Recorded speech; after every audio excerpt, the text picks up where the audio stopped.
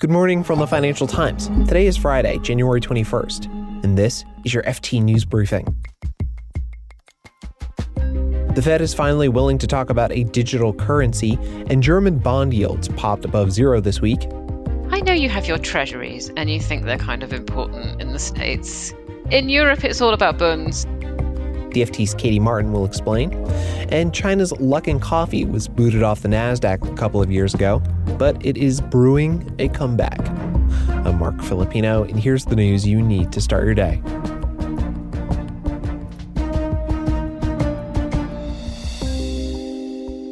The Federal Reserve has, for the first time, launched public debate about the possibility of a central bank digital currency. It's trying to keep up with global financial innovation and maintain the dollar's supremacy. China's already piloting a digital renminbi, and Europe's central bank is moving forward with similar plans. Yesterday, the Fed released a lengthy paper that's expected to be the basis of a heated debate. In the paper, the Fed said a central bank digital currency could provide a safe digital payment option for households and businesses, but there may also be downsides.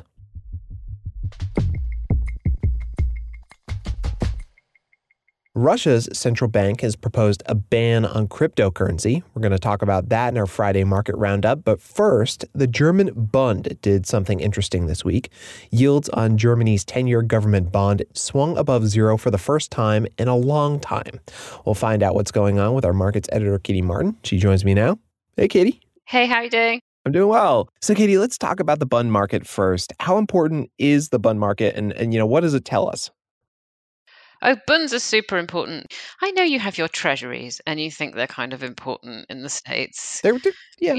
I'll hand it to you. They're quite important.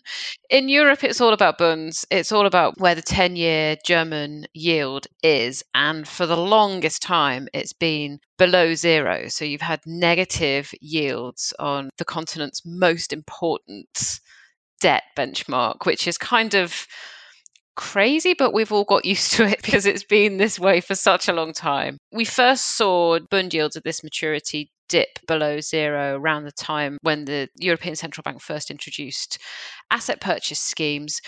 And then COVID came along, there was just no possibility of yields getting back up. And that just means that the returns on this debt are so tiny and the price of the debt is so high that if you buy it, then you're guaranteed a nominal loss if you hold it to maturity. And still, people queue around the block to buy this debt that they know they will lose money on because they will get their money back.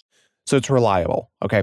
Why are investors now asking Berlin to pay them to lend the government their money?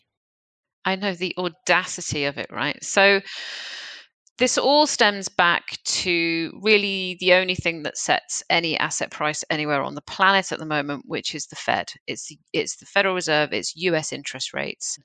And something has really changed in terms of market expectations around how aggressive the Fed is going to have to be here, because we keep getting these toppy inflation readings. And so this has pushed up treasury yields in the States, and that has dragged bond yields up with it too. And if you look at the performance of crypto, which has had a bad start to the year and hasn't managed to pick itself up again, you look at the more speculative end of the US tech stocks market, that's been having a really bad year so far. The very tech-heavy NASDAQ index in the States was in correction territory earlier this week, which means it was down 10% from its recent peak. So the market is really saying, oh, okay, this is actually real. The Fed is actually doing this. We're going to have to scramble. And, these scenes like the bond yield popping above zero, even if it was only briefly, this is very much part of that volatility. It's a much more difficult market for people to navigate this year than it was last. So that's significant in terms of the market. But what about central bank policy? Is the bund popping above zero? Will it affect how the European Central Bank dictates its policy? It still feels unlikely that the European Central Bank will be bumped into moving earlier than it wants to. And, it keeps a very close eye on not just bond yields, but how they relate to all the other bits of the Eurozone government bond market. And if it starts to see spreads widening out, gaps between those two markets widening out, it will get alarmed about that. It might express some alarm that this rise in bond yields is making it, net more expensive for companies to borrow, which is slightly out of whack with the health of the European economy. So I find it unlikely at this stage to think that it will get bumped into any sort of early move. We'll have to see what they say at the next meeting. Let's move to Russia now. The country's central bank said that it wants to outlaw cryptocurrency mining and trading. Real quick, how come? It has said in a report that's out this week that it wants to, as you say, stop mining and stop the use of cryptocurrency. And one of the really interesting words that it used in this big report that it put out on crypto is that it has characteristics of financial pyramids. This is pretty explosive language for Russia because in the early 90s, a lot of ordinary citizens lost everything in pyramid schemes. This is something that will really resonate, I think, with people there. It's only a proposed ban at this stage, but it's a pretty big deal. This is one of the biggest countries for mining of cryptocurrencies. It's very energy intensive. This is definitely a big deal for the market and a big signal also to Russians that, we don't think this is something you should be going into with your eyes shut. You need to understand the risks that are present here. We're actually seeing this all across Europe at the moment, UK, Spain, all over the place. Authorities are really ramping up the warnings on consumer protection. Katie Martin is our markets editor. Thanks, Katie. No problem.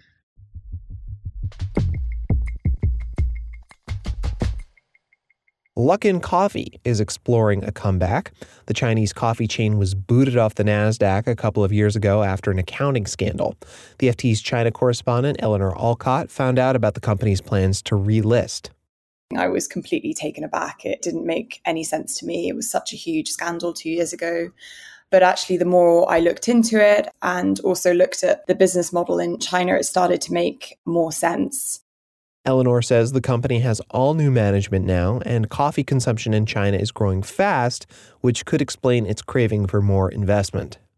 Currently, Luckin Coffee is trading over the counter, which means that only specialized investors can access the shares and invest in the shares. They want to transfer back onto the centralized exchange, which means that they'd have access to much more capital. Luckin is clearly looking to continue expanding, continuing growing in China, and accessing that US capital, global capital, would be helpful for those growth plans. And she says Luckin's accounting scandal and its delisting was never a big deal in China the way it was in the US. This was really a story of two sides. I mean, in the US, it was never really selling its coffee, but amongst US investors, obviously, Luckin's reputation was damaged by the accounting scandal.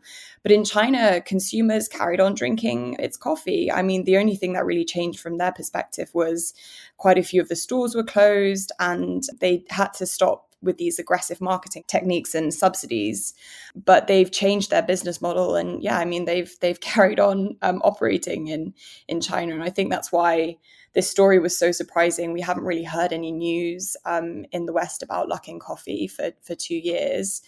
But they're still going and they're looking for a way to come back onto the capital markets in the US. Eleanor Olcott is the FT's China correspondent.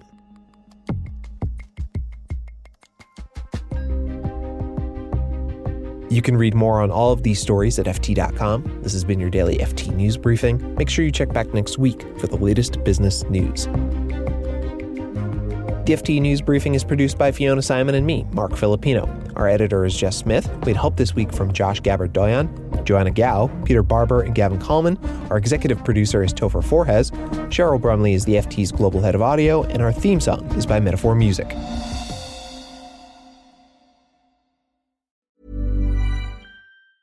Support for this podcast and the following message come from Corient. Corient provides wealth management services centered around you. As one of the largest integrated fee-only registered investment advisors in the U.S., Corient has experienced teams who can craft custom solutions designed to help you reach your financial goals, no matter how complex.